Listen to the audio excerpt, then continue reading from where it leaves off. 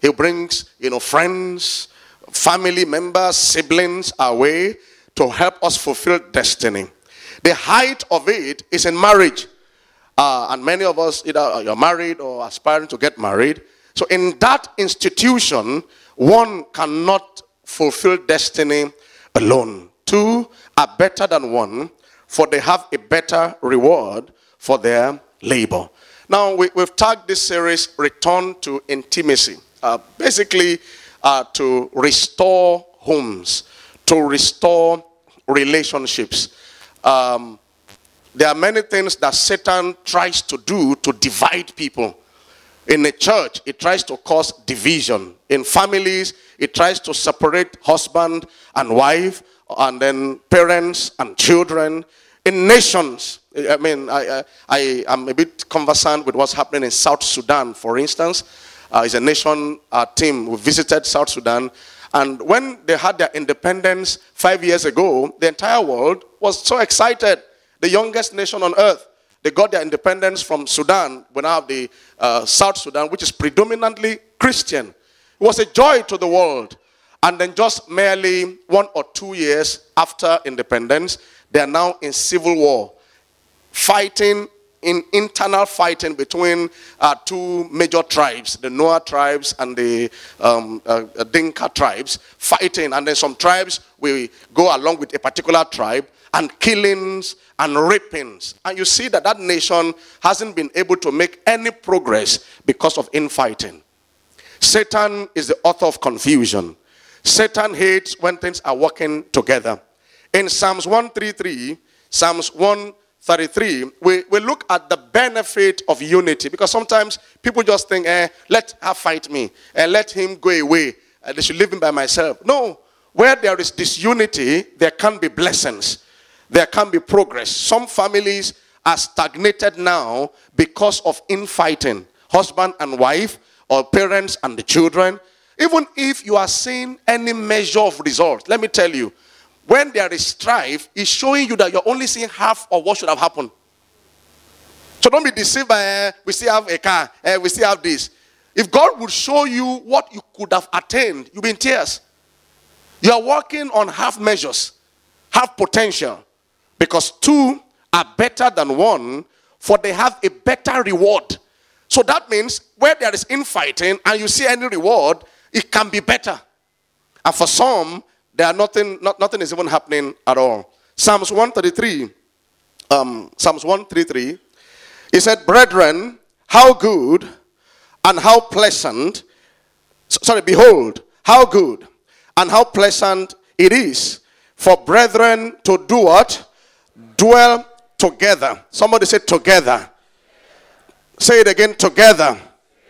To dwell together in, he said it's good. That means it's bad to be in disunity, and it's unpleasant. Now, he now began to explain what happens. In verse 2, he says, when there is unity, he said it is like the precious anointing or ointment upon the head that ran down the bed, even Aaron's bed, that went down to the skirts of his garments. Verse 3, as the dew of Hermon, and as the dew that descended upon the mountains of Zion, for there, that there is significant, the place of unity. For there the Lord commanded what?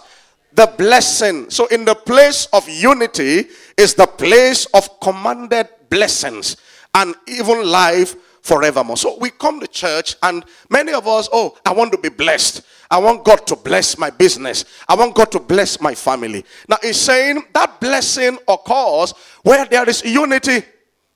So while we pray for unity, for blessings in church, Satan tries to sabotage the release or the reception of that blessing through disunity, through strife. There's this other scripture, I think it's in James chapter 3, verse 16. It says, where there is envy and strife, there is confusion and every evil work. James 3, verse 16. For where there's envy and strife, there is confusion and every evil work. So we discover that evil work will only manifest with the foundation of disunity. Satan, they say John the Baptist is the forerunner of Jesus, isn't it? So, he came to welcome Jesus. So we're saying strife is the forerunner of evil manifestation. Please, can we get on James 3:16. James 3:16. James 3:16, please. It says, for where there's envy and there's strife, there is confusion and every evil work. So before other manifestation of darkness, before other manifestations of evil, there will first be strife. Meaning, okay, if I see John the Baptist, I should expect Jesus. You understand that? Because it's the forerunner of Jesus. So when I see strife, it's also telling me that something more sinister is in the offing. So what do? To avert that, I fight strife. It's just wisdom. So for where there is envy and there is strife, there is confusion and what? Every evil word. That means Satan can do anything in that family, in that church, in that business. When the staff are fighting, look at South Sudan, very painful. Sometimes when I read it, I just shut it down. You just had your independent, and then the president and the vice president started having issues. They're from different tribes. And then one day, I think that was last year, the president accused the vice president of plotting a coup and then tried to sack him. And then the vice president said he didn't plan a coup. And then the entire tribe, the Noah tribe, that is from the vice president, they took up arms against the other. So literally in their nation's capital called Juba, the national army will enter into homes and then ask you, which tribe do you belong? If it's from that vice president, they kill everybody. And while that was happening, the other guy, just like, if a Modakeke kind of thing. And it was horrible. Now it got so bad that they were now trying to punish each other. So when soldiers, it's so bad that when soldiers on the highway and some buses are passing and they stop the bus, or they tell everybody to come down. If you are from that other tribe, they rape all the ladies. In broad daylight, just take them to the back of the post of the block and rape them to punish the tribe. It started with strife, but see rape, see killings. There was a time some of the soldiers picked some people from the other tribe, opened a particular container, and just told them enter, and locked it. They died of suffocation. It's disheartening, and that's just periphery of what's happening out there. It's so bad. It's so bad. Having a pregnant woman and ripping her open with those guns that have knives at the head. You rip it open. Or entering a family and then you ask the mother of the house, choose one of us to rape you. If you don't choose, all of us will rape you. And the woman said, then kill me. 3 soldiers or 5 with a woman because from the other tribe, that's all. Okay, choose one. It was like blessing that choose one of us to rape you. If you don't choose one, all of us will rape you. And she said, kill me. And they all raped her. She was giving a story on BBC. It's painful. But it started. So when you see that, please get to that verse, James 3:16. It said, where there is envying and strife, there is what? That country is in a state of confusion now. So you meet a soldier, and in the army, they have the 2 tribes. So it's confusing. There are some tribes they kill because you are supporting the other tribe. You understand those kind of things? So at times when they even see you and ask you, where are you from? What do you say? California. Simple. Because what do you say? In fact, they don't even need to even ask. Just talk. They know who you are. The particular Noah tribe, they have some marks on them, which you had carried since you were born. When they see that mark, they know. They just slaughter the person. So where there is envying and there is strife, there is confusion. And so you see every evil work. And you see that at times happen in families. It starts with a little fight between husband and wife. Little fight. And then the fight begins to aggravate. And then suddenly the man begins to have an affair. And then suddenly stepdaughters, stepsons, and then the 2 wives begin to fight each other. And then you see diabolical things. The second wife is shooting spiritual arrows. Is that correct? Shooting. aiming, spiritual arrows against the first wife, that so that they won't give the first wife children inheritance, and then the first wife too, in a bid to defend herself, she goes, and then you see all kinds of things that can affect a whole generation. But it started with the man and woman not being mature enough to handle things. So when you see strife, please see Satan. When you see division and disharmony, you need to know what ISIS is perpetrating in the Middle East. What you see in the media is less than 10% of the real happenings. The beheadings are too much. Just because somebody feels, if you don't accept my way, you die for it. That's not kingdom. That's not God. So where there is strife, where there is envy, there is confusion and every evil. So when you hear statements like fight strife, like you are fighting Satan, you understand it. Meaning, for those of us that are married, when things are beginning to happen between you and your wife, don't let it stay. Don't let Satan on your property for too long. Where the thing will land you will shock you.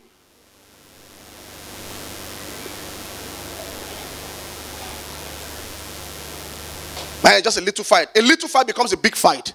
A big fight ends up in separation. We discussed in the first service about separation, where in many homes now, people are actually separate. They are living together, but they are separate.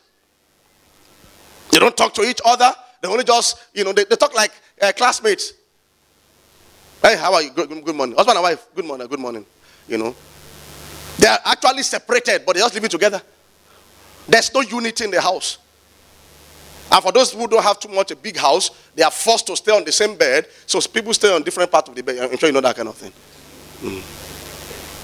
Somebody sleeps on the right and when you are moving too much, your leg touching. Children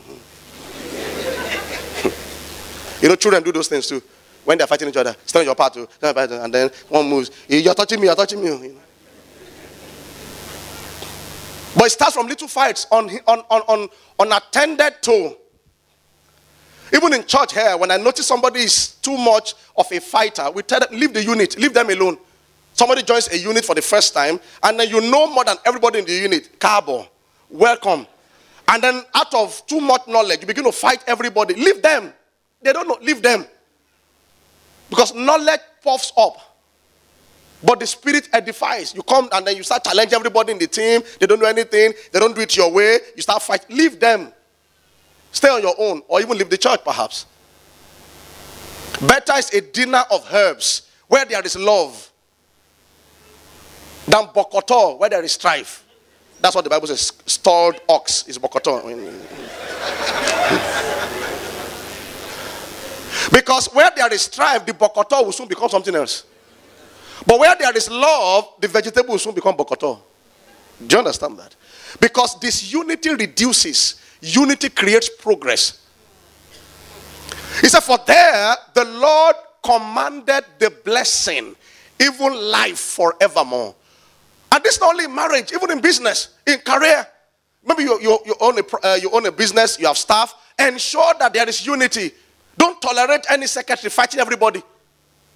A client comes and says, yes, what are you looking for? And your secretary is saying that. She should go, or you educate that. You can't be talking like this here. You are fighting the driver, fighting every staff. Are you the only one in this office? You warn her. If I hear anything again, you are gone. Your business can be blessed where there is disunity and disharmony. It takes humility to work with other people. It takes humility. So in the first service, we tried to do some dissection of things that generate strife.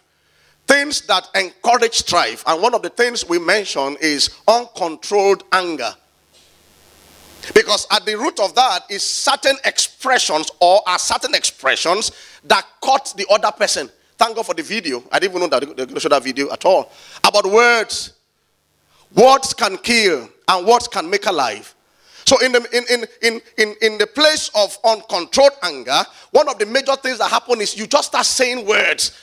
Bad words. Some people even curse their spouses, parents. In all those statements that some of us make, you start saying, you look like your mother. Your mother cannot cook. You people, you two cannot cook. Your family is a generation of uncookers. Or how do you say? Uncooking. And you think you are trying to be expressive, but you are killing your home. You are creating this unity, and there can be blessings. And unfortunately, when somebody speaks like that, one particular person in the family begins to pick it up. It could be your first child or your second child. Because what people see, they replicate. Words can kill.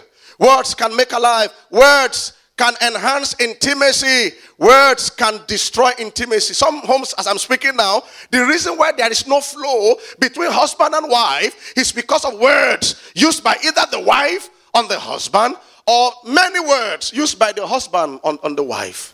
Cutting words, dishonorable words, abusive words. And then you ask the man or the woman, what is wrong? Nothing is wrong. I just try to correct him, or I try to correct her. But what happened is even more than that. You have used words that alienate the person. You can't be telling your wife, I regret the day I married you. Those are heavy words. Or you and these children, just get away from my presence. You can't be using those words and expect for that to be harmony and fulfillment of dreams. And I'm saying this, I learned from one of my mentors. He said, even if you see any result, it's half of what should have happened. Half, maybe 1/4. Glory to God. Glory to God. I had something else to share, but I'm really on this anger thing. We have 3 weeks to go anyway. So Proverbs 15:18 talks about the fact that anger rests in the bosom of fools. There are many things that we overreact about are just because we have been foolish. And we said in the first service that you tell your neighbor, don't be a fool. Or maybe you tell your neighbor, I'm not a fool. Tell your neighbor, I'm not a fool. Look at this. It said, a wrathful man stirred up what? When you are given to anger, you'll be fighting. Every small thing, you'll be fighting everybody. And then, but he that is slow to anger does what? Appeaseth strife. Can we see that in Amplified Version? After that, we'll look at it in the Message translation. So when you are given to anger, fights will be many. Can you hear me at the back? Is it a bit clear? God bless you. It says, a hot-tempered man does what? But he who is slow to anger appeases contention. Okay, let's look at it from the MSG version. So when you are given to excessive anger, you just be fighting everybody, fighting the office, fight your family members, just fighting. And at the root of that is impatience. He said, hot tempers start what? A calm, cool spirit keeps the peace. Okay, let's do this thing by faith. Tell your neighbor, I am calm. I am cool. I'm not hot-tempered. You know, when ladies are looking for a man to say, I want a cool, calm, and collected. Maybe they got it from this verse. But it is a collected there. It's calm. I don't know about the collection. Now let's run through what I said in the first service, and then I have something else to just add to it. That how do we handle? It's going to come. Your spouse will hurt you. Your friends will hurt you. I have friends in ministry. They hurt me. And then you want to ask yourself, am I going to be carrying this burden of unforgiveness forever? Am I going to be carrying this offense forever? And by the way, I'm not okay carrying this thing up and down. It's affecting me. There must be something I can do to deal with it. So because instead of just telling people, don't be angry, let's talk about, okay, how do we deal with it? The first thing we mention is the fact that you need patience. Somebody say patience. Oh yes, if you are patient enough, you will be able to dissolve unnecessary outbursts. Patience. James 1:19, patience. It says we must be swift to do what? To hear. Swift. Somebody say swift. He said, are you okay? Are you okay? Okay. Because I want to show you that we're together. Wherefore, my beloved brethren, let every man be what? Swift to what? Swift to hear, slow to wrath. This is the major answer to the disease of excessive anger. Your ability to listen, which is a function of patience. That patience to get the details. Patience to know what really happened. Patience so that we can respond wisely. I mentioned in the first service how at home, at times something happens and maybe you are stressed out of work. You don't wait to get the details of what happened and then you have gone off. And then sometimes when you're angry like that, you make some general statements that are very offensive. And at the end of the day, when you now get the details of what happened, maybe it could be gas, as little as gas, and they've been looking for gas and there was no gas. And they were looking for it for hours. But because of that, food was delayed. But you don't even want to know, why is food delayed? Delayed. This food is delayed. This family is a delaying family. Just as saying all kinds of things. And then later you now heard that, there's no, maybe sometimes, maybe your wife tells you that there's no gas. You now feel, I wish I had earlier. And then your friend now calls you and says, I'm around your area, we've been looking for gas all around. You now realize that, what she went through is true. You didn't need to be that angry. Impatience fuels uncontrolled anger. So we said patience to get details, patience to listen more, patience to respond wisely. And in case you are here, some of you maybe don't believe in the Bible. You're an atheist perhaps. Now all these scriptures should let you know that God knows what he's doing. God's word is his wisdom. This verse had been there since. You talk to psychologists, they will tell you if couples will listen more to each other, there will be fewer broken homes. It's there. Swift. Get back on that verse, please. It says swift to hear, slow to what? Speak. I mean, he knows that if you are swift to hear, you'll be slow to speak. And then you'll be slow to the anger. But when you are not listening, you have this prideful attitude of, I don't care what they say. You won't listen. And then you'll be quick to speak foolishly, wrongly, and then quick to get angry. So at times there's an issue at home and your wife is saying, please listen. I can't listen again. I'm tired of listening. I have to listen. I'm not a listener. But listen and get the details. And sometimes it's the woman. So because earlier in this ministry, I used to think it's only men that get angry because they're the head of the house. Man, I've been shocked. I've told you the case where a woman gets angry in the house and begins to break everything in the house. That was a case we had many years ago. I mean, I was shocked. And this one, we were reporting everything. He did this, he did that. And then the husband comes up and says, Pastor, the matter is not like that. Oh, what happened? Pastor, when she gets angry, ask her what she does. I said, what does she do? I even thought it was just verbal abuse. He said, no, she breaks everything. I mean, everything. So he said, the last one that even happened, she drew a knife from the kitchen. He had to call the police. They arrested the wife. I'm telling you a true story. He now went to bail her in the evening when the anger had come down. He said when the fight stood up, when the fight started, he said unconsciously he went to the TV and did like this. He was arguing but blocking the TV because many TVs had gone.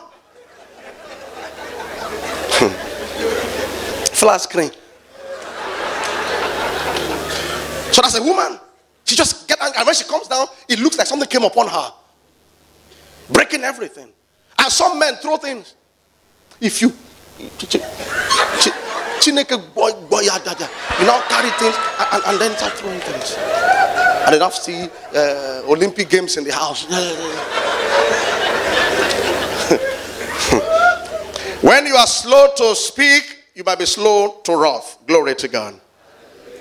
Okay, and we said also that don't make a mountain out of a molehill. Believe me, when you are given to excessive anger, little things, you make it unnecessarily big. Small thing that, okay, you should be angry, but maybe the angry should be 10 degrees. You now overblow it to like 85 degrees, and the other person wonder, but what is that now? What is it? What is it? Maybe I did this yesterday. Why are you now making this little one like the entire world is going to come down? Don't make a mountain out of a molehill. Be mature enough to look at, okay, this is the matter. But it's not as bad as it is. We use toothpaste as an example. For those of us that are just joining us, toothpaste. because of the oil prices situation. And then, somebody's trying to cut down cost at home. And the next thing is, okay, please, everybody in the house, cost family meeting, toothpaste. This is the toothpaste. See my demonstration. You press it from the bottom so that it can last us for 2 months. Children say 2 months. 2 months. And then when you are saying press from the bottom, the wife went to the kitchen to put off gas. She didn't hear at the bottom. You assume everybody knows that. And then after some few days, after family prayer, and she's happy. Oh, happy day. Oh, happy day. And then she goes to the bathroom to brush, and then picks up the gigantic Colgate, and then from the very top. And then, as Satan will always do, he will order your steps. That's when you will now go to that bathroom. You know, the way God orders our own steps to blessing, Satan orders our steps to strife. You just open the door to greet. You just saw her pressing it. Oh, these are the enemies of this administration. And then suddenly you become quiet. She doesn't even know what happened. And the next thing, I don't know what's happening in this house. If people cannot obey simple instruction, how will we survive? No, sir. And then you're always wondering what's happening. She goes to the first child. Did you do anything wrong? I didn't do anything wrong. What is talking about? She didn't even know she was the one. And then you have reacted. Call heaven and earth. You are spoiling the finance of the house. What did I do? After the ranting. Even you will not realize that. It's because of Colgate. What did you do? What did you do? You now be explaining. I saw you. Do what? Pressing the Colgate. She now wonder, is that the reason for this madness? And when she now says that, is that why you are there? Why would I say that? A little hinges swing huge doors. If you can do Colgate like that, that's how you do tomato. That's how you be wasting things. I didn't do that. I'm just demonstrating. I ask her, so because somebody was like, the pastor is saying these things like.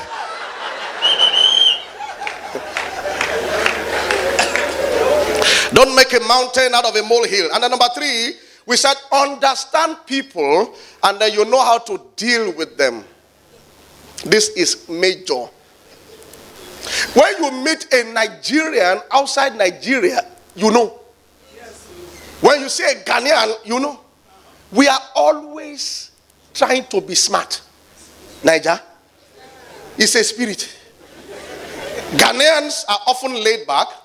Gambians, I see them when I travel. You just know this is Nigerian. You just know.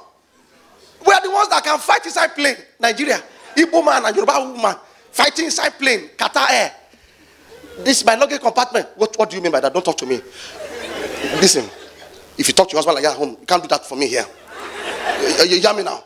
What is it? If you bring out my luggage, we'll fight. Hang. He brought her luggage and then he jacked her. Sorry, she jacked him. Inside plane. It's Nigeria. The plane was stopped. They called the Qatar police to come and talk to them. Hey, we were delayed for 1 hour. Madness. 1 hour. They said, the hostess said, if these 2 people will remain in this flight, that they won't fly. Because if you are fighting like that, we have not taken off. If you are now in the middle of the skies and they start boxing, what shall we do? They said it. Then their eyes came down. One man was supporting the Igbo man, and the police pointed out, you will join them out. He said, It was drama. They had to deplane them. That was my first time of hearing that word clearly. Deplane. And they apologized to the other passengers that the reason for the delay is to get their luggage from what has been put in the plane. They had to open it. So I asked myself, if they asked this woman, why didn't you fly? What would she tell the family? What would she tell the family? And already we're about to fly you. So she might have called them and said, we're about to take off now. Praise God. Amen. I'll see you when you land. Thank you. If they now hear that you didn't fly, what will you say happened? Of course, you point on the man. He's one madman. I don't know what happened to him. All these men that drink alcohol in the plane. They asked the man, what happened? Oh, this Yoruba women. Strife. When you see people and you know their temperaments, their upbringing, the way they are, you anticipate certain mistakes. Maybe you don't know. Most of those airlines that you do connecting flights, they put our flight towards the end. Maybe you don't know. Our own gate is always towards the end. They know us. And they put special crew. When we land, they tell people to sit down. We don't sit down. Sit down until the plane comes and stop. Bring my phone. We don't listen. They know. They know. They put crew to handle us. They know. If you see a British person, you know them. They hardly greet or they talk from the nose. Scottish people from the nose. Americans are a bit more free. So when you know your spouse, her temperament or his temperament, you know, it helps you to live well. It enhances intimacy. In fact, what should be a strife point can be a humorous point. Ignorance is deadly. You'll be judgmental. You'll be cursing. I read a book recently and they said, when you're about to get married, look well at your mother-in-law. That most likely your wife will take after her. Say, look well. Look. And project that most likely. And he said, look at your father-in-law too. Most likely your husband will behave like that. I mean, simple things. Understand where somebody is coming from. Don't make it look like the person is behaving like he came from the moon. It's a lie. You saw it. Or you refuse to see it. Understand people, their temperaments, their upbringing, their strengths, and their weaknesses. Let me just go through it again. We ran through some things about temperaments. I'll take a whole Sunday to deal with that. Maybe towards the end of this month or something. The cholerics. Cholerics are the people that are restless, aggressive, impulsive, changeable, optimistic, and active. Cholerics are the go-getters. They are very independent. If your son or daughter is a choleric, they want things to be done their own way. If they don't do their own way, they will fight everybody. If you're a nursery school teacher or a primary school, when you see a choleric child, you will know. It means everybody in the class must respond to him or her their own way. Okay? And they are very good with development. They are very optimistic. That's why they push themselves into projects, big things. They believe it can work. They're very optimistic. Without cholerics, there won't be civilization. But the thing driving that civilization is some excessive energy, which can also mean excessive anger. So most of the time they appear like they don't have emotions. A choleric man that is not spirit-filled, when you are crying, you are just waiting. Water is just flowing. It does him nothing. And the one will be crying and say, you're wicked, man. He will be smiling. If it's not spirit-filled, they don't have emotions. That you're crying is analyzing it. That's how she cried 3 weeks ago. That's how she cried 7 weeks ago. So it's a lie. And you that you're crying, the crying means a lot, but you're a wicked man. You're a wicked man. Are you finished crying? What I'm saying is this: I will not tolerate this.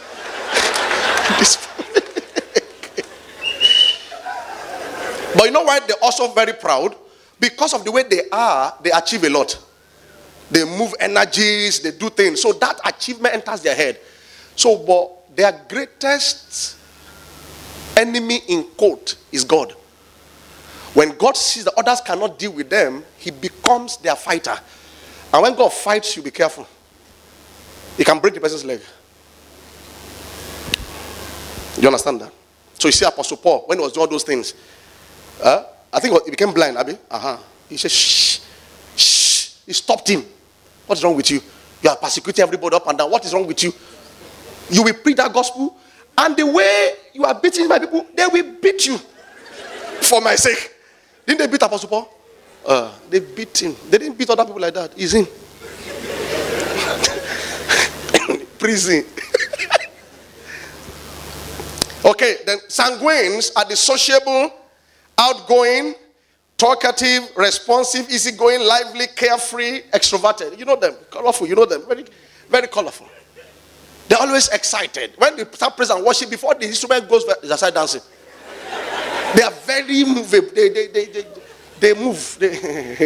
And they love social things. Party, they love that. If you're a sanguine, you love socializing. So if you have a sanguine husband, he likes to stay with his friends, talking, gisting. Talking.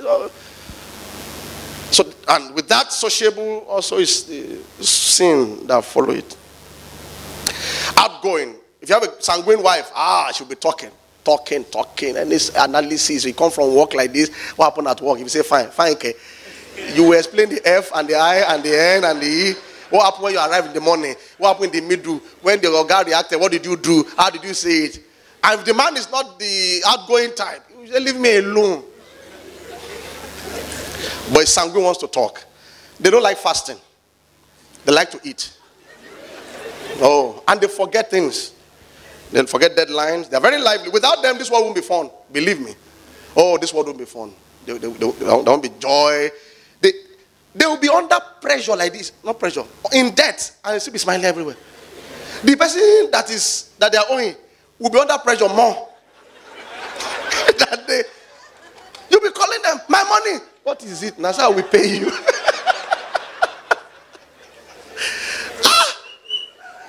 But if a melancholy is owing you, they worry. So when you're borrowing sanguine money, be careful. They'll be laughing with you. What is it? Should we have some money with you? You're owing me. And you're telling me, should we have some money? Either they just paid you people some money. What is your business if they just pay me some money? Pay my money, my friend.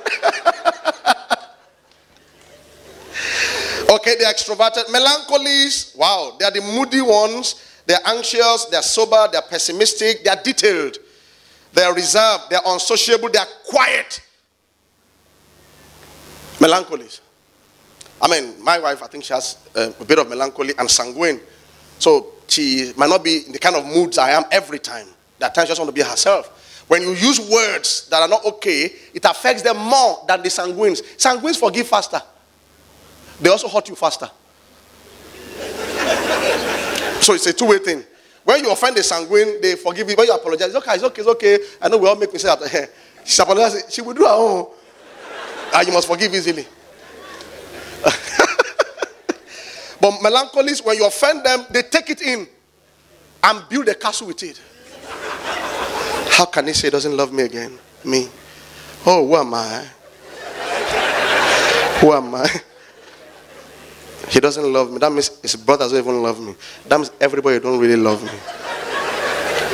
Am I that bad? Father, why did you create me? And it's that development that leads to moods at times. The overbearing of those thoughts. So they become quiet and be thinking. This helps you to deal with, if you're like, there's some words I can't even try it. Use it on her. I want to kill her. Of course, the words have come to my mind before. Maybe I'm angry. But the work you will do using the word is more than the work. So you better not to do the work. Because that word will be analyzed. You have to explain it. Why did you say that? And you have a sanguine man. What did I say? You can't be denying that he said it because he forgot. I didn't say it. We're just fighting. I just told you my heart. You said that you regret the day I married you. I didn't mean it like that. Why are you taking everything to heart like that? Leave me. These are things that happen in families. But you said it. For a melancholy is huge. I regret the day I married you. You and your mother and father, you're all the same. That your family is safe. You carry the entire family and summarize it like that? You have killed the romance. You have killed intimacy. That's why I went to your family out that day. No wonder the food was late. The same thing. Late. Your food is late. Your family is just a late family. God forbid. So melancholies are introverted. By the way, they said cholerics are emotionally unstable. The word in bracket is neurotic. They just king, blah, blah. So if you have a choleric husband like Apostle Paul, they're very unpredictable. You can just wake up and say, I'm going to Macedonia to preach. You should know. There are many people like that they just, You are talking to him now. The next 2 hours, I'm going to Macedonia to preach. He didn't, I'm going to Macedonia to preach. God said I should go there. It looks like unstable, stable. So melancholies too are unstable. Their emotions, they can be happy with you now, and then the next day they are moody. And sanguine people hate moods. They just leave you. Look at it. I'm going out. I'm going out. This house is too boring. What is it? Just pick his key and get out and go and flange with friends. So if you're like that as a woman, try and overcome it. Be joyful. Let your husband love to be around you. Sometimes we blame some men for going out. Something is chasing them. The house is like a graveyard. Somebody's cooking and is talking to himself. Hey. Talking to herself, sorry. On the food. And I was going to the kitchen. Hey, what is it? I'm going.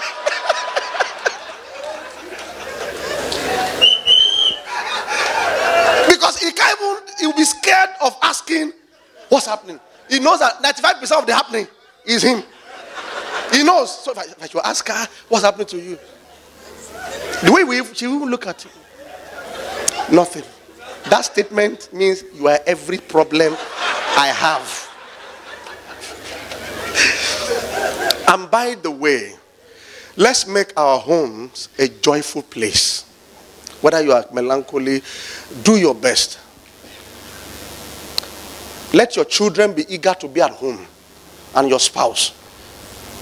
I got some CDs some days ago, some worship CDs, and I got home. Just be playing and we'll be dancing. The entire family, including myself, including me. Dancing, everybody dancing. The lowest, just dancing. It creates, not that you are always doing things like, your house is not a boardroom. Don't make it a complaining center for unregistered numbers. Okay, phlegmatics are passive, careful, thoughtful, peaceful, reliable, even-tempered, calm, and sometimes stubborn.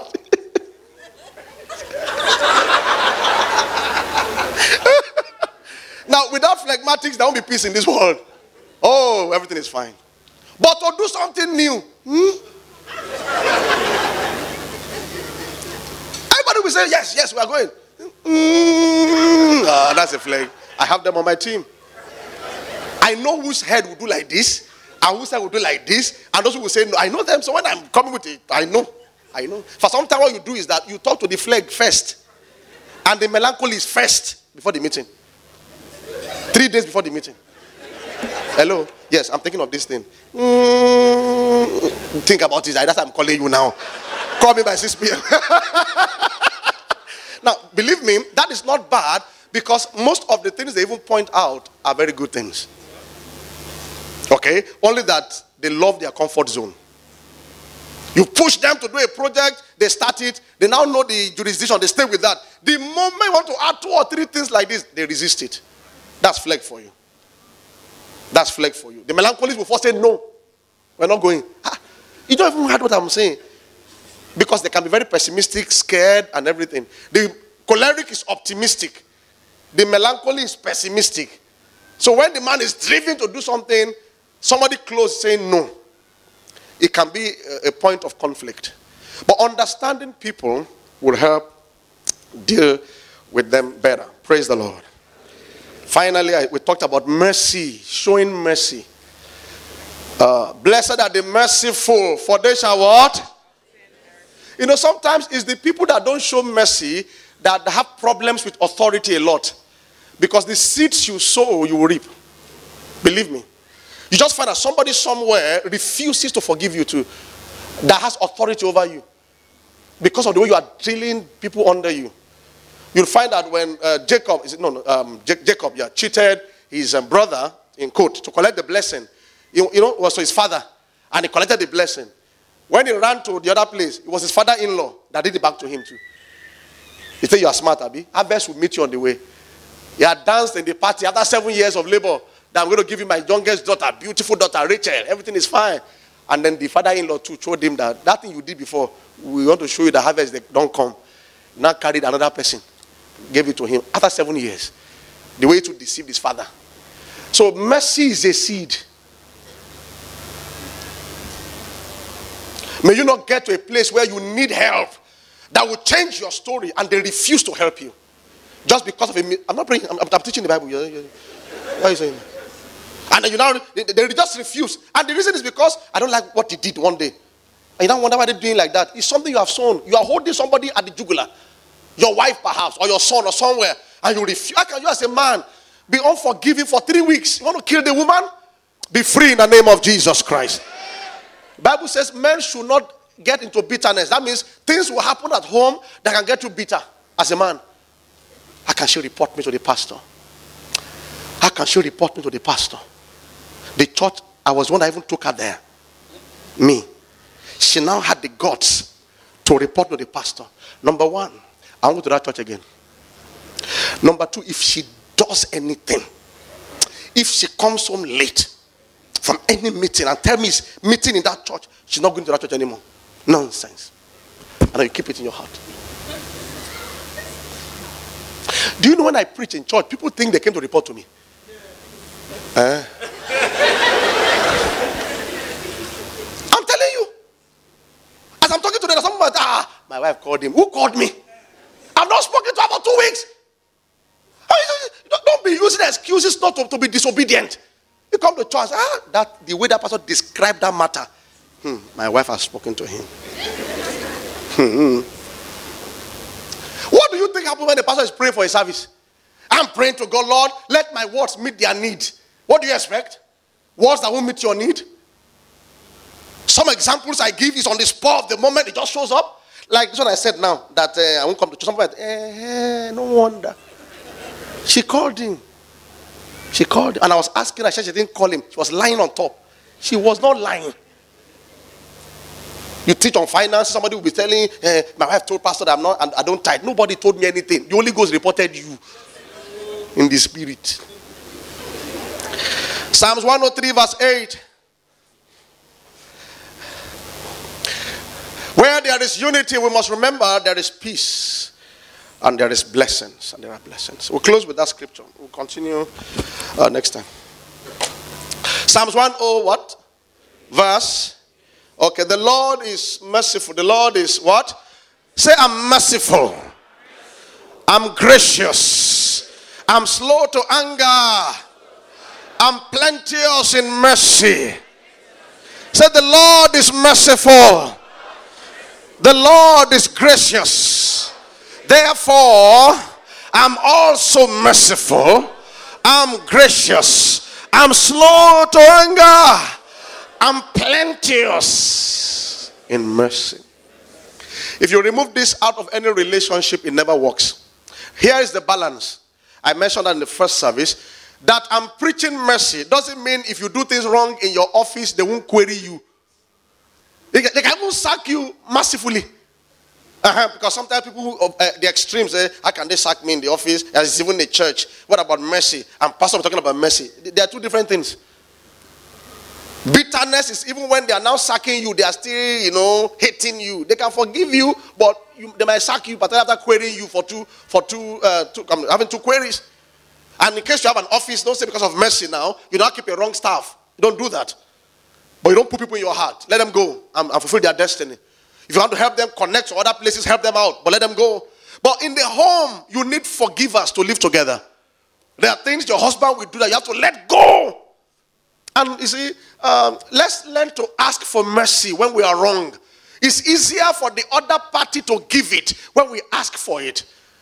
Men, I'm begging you, please, when you are wrong, ask for mercy from your wife. Don't act like you didn't do anything. Don't act like you don't even need mercy. We all need mercy. Tell her, I'm wrong. I was really wrong. I shouldn't have said that. I shouldn't have done that. I'm sorry. Please have mercy. Forgive me. And mean it. Ask and it shall be given. Because it's harder to give when the person is not even asking for it. Yet we must give it to live well. Glory to God. Let's rise up on our feet and pray. There will be healings this morning. There will be restorations this morning. particularly remembering Psalms 133, that it takes unity to have the blessings.